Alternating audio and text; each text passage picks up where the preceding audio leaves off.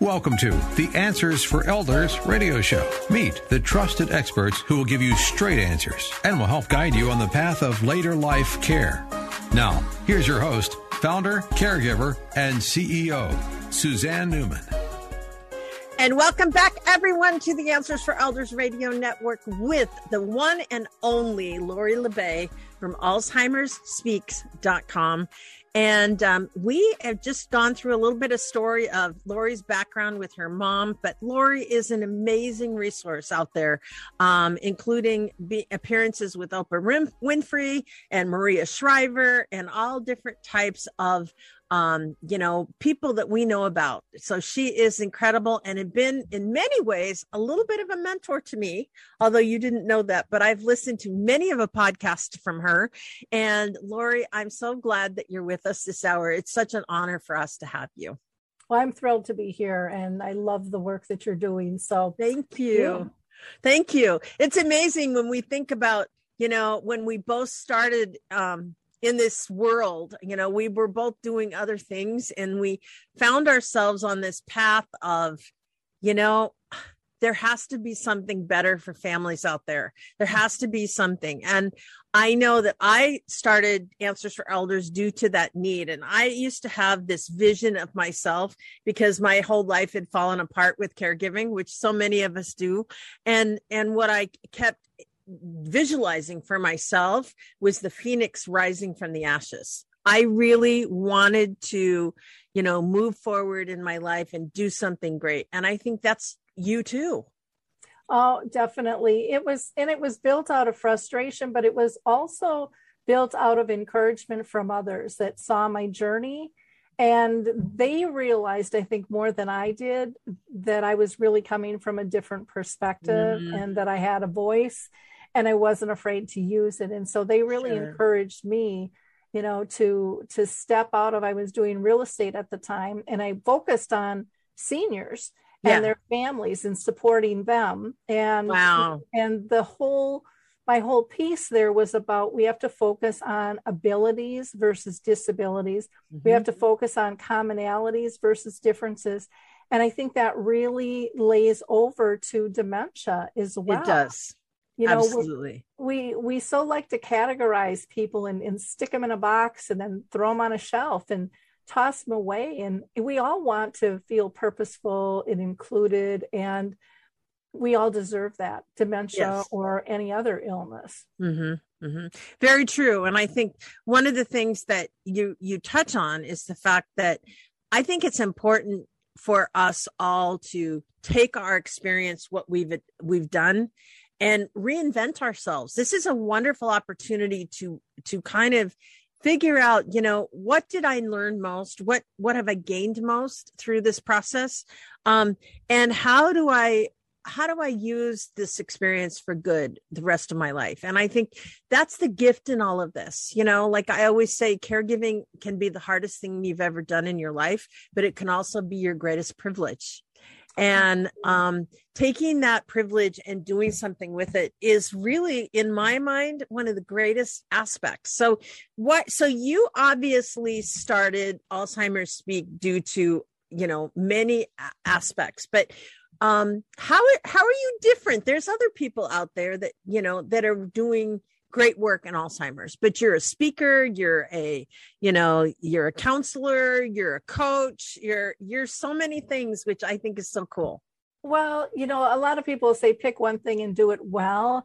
And what I did was I wanted to be a megaphone for everybody. I wanted to lift everyone else's voice because Lori doesn't have all the answers. None of us do. None of us ever will. But the best thing we can do is to invite other people into a comfortable conversation and raise their voices, raise their perspectives, their services, products, tools, all of that. And like myself, I didn't think I had anything special to share. It was other people that saw it in me.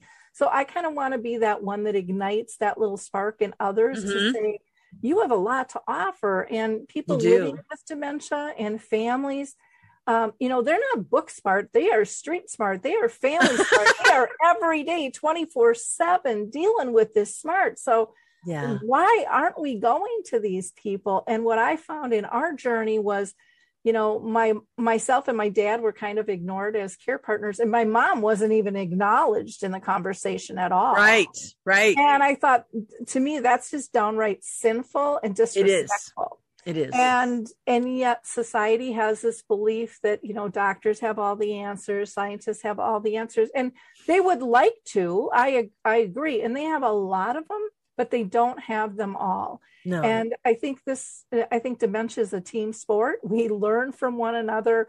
We can support each other, and we can kind of play better and live better, by sharing. So Alzheimer's Speaks was born I started with a blog because, again, people were pushing me out there. Yeah. And I'm a girl from Minnesota. I didn't even travel. We went up to the cabin. I mean, I was just kind of hometownish. Yeah. And all of a sudden I start this blog, and people around the world are resonating with our family stories. Mm-hmm. And I'm thinking, oh my gosh, we're really not alone. And there's so many people feeling just like me. So from there, I had to make a decision. Am I going to stay in real estate, or am I going to step into this? And I decided all bets down. I took my savings, my retirement, and said, I'm going to try to make the world a better place, big or small. But I can't sleep at night if I don't. And this has become my life's purpose. Yeah. And let me tell you guys, it's not always easy. I have my screaming matches with God at times, going, throw me a bone or I am out of here. Something's got to change, when I'm not feeling enough progress and enough collaboration. Mm-hmm. But I wanted to raise people's voices, and I wanted to use different platforms. So that's when I started the radio show. And, I interview people all around the world, people with dementia, families, researchers, multitude of businesses, advocates, you name it, everyone is welcome. From there, I started Dementia Chats, where we use a platform, Zoom, and I facilitate a conversation with the true experts, those living with the diagnosis. Mm-hmm. They pick topics, and we have tons of topics. They worry about their care partners. They worry about how they're talked to and treated, and they see what's working and what's not. So there's great information there. Yeah. We launched the first dementia-friendly community in the U.S. in Wisconsin with the Lutheran Home Association. People are like, well, how did you start that? And I'm like, I'm a single gal. I don't have this big corporate entity to butt heads with. Mm-hmm. And I decided to go for it. I made a pitch, someone bought it, and we did it. And we just move forward. And I don't believe in perfection. I believe we need to be fluid. I don't believe in failure. I think failure is about learning to improve. I don't think there's one set little process that's going to work for everybody. So again, to me, even if something's working, I'm always looking at how can we still improve it. Right. And what do participants and others looking at this think? Sure. We brought over the memory cafes from the UK, and same with the dementia-friendly communities. Those weren't US concepts. They were shared concepts, but I like to think that I listen to all levels, because I don't think we can make sustainable change if we're not inclusive. And I think that that's been a big problem with our government and our healthcare structure. It all comes from one entity down. And to me, I think the change is really, we're seeing things come from the floor up, the people up, and they're pushing change. Well, and I think too, one of the things that I start to see that's happening is mental health is no longer a bad thing to talk about. Where before, it was kind of a stigma. Nobody would ever want to talk about mental health. And obviously mental health takes a form in different ways, but I think Oprah has been really amazing about that piece, about talking about it a lot. And even back when she had her show years ago, there was a lot of things talked about, but I think she kind of was one of the trailblazers that kind of open that door a little bit. But we've had a lot of opportunities now, all the way now she's doing this show with Prince Harry, right? Talking about mental health and different types of things. And Maria Shriver is another one that has been incredible in helping us say that, we can talk about Alzheimer's now. We can talk about these things that they were kind of shoved under the rug, like grandmother and grandfather were, they were in, another place or in a nursing home and nobody talked about them, and there was this stigma. I remember they called it, senile and all this kind of stuff that they used to years ago. They did shock treatments, horrible things, and I think about now, my own grandmother, same thing. She didn't know who we were at the end of her life. The only person she really kind of knew was my mom, and because my mom was there every day. Mm-hmm. But, when we look at that and look at how we're evolving, part of me thinks we've come a long way. And another part of me thinks there's so much more that we need to go, because there's so much hesitancy about people getting help early. I see a lot of times when I talk to families saying, I know that we probably need a formal diagnosis. I know my dad has dementia or Alzheimer's, but I'm scared to get the diagnosis. There's just this feeling of, if I go to a doctor, I'm going to be in a situation. And so what you do is kind of help that bridge. I think, wouldn't you say that that's the piece that really you're in? Well, it's funny because people are like, well, then I'll have to deal with it. You already are. You already are. You just aren't tapping into any support, And there's so much support out there that people don't know about.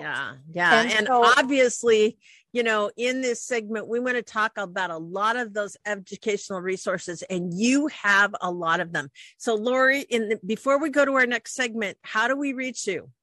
Again, go to alzheimersspeaks.com. And for those free educational resources, there's actually a tab. Just click on that and you will have tons of great resources. Yeah. And also Lori has a lot of podcasts out there. So if you're a podcast listener, which I am assuming you are, because you're probably listening to the show, I'm really excited for you to check out Lori, because she's an incredible resource. And I consider her an absolute colleague and somebody that I trust immensely, and a friend. And Lori and I, my friend, will be right back right after this.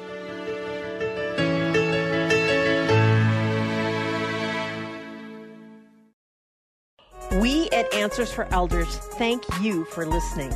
Did you know that you can discover hundreds of podcasts in our library on senior care? So visit our website and discover our decision guides that will help you also navigate decision making.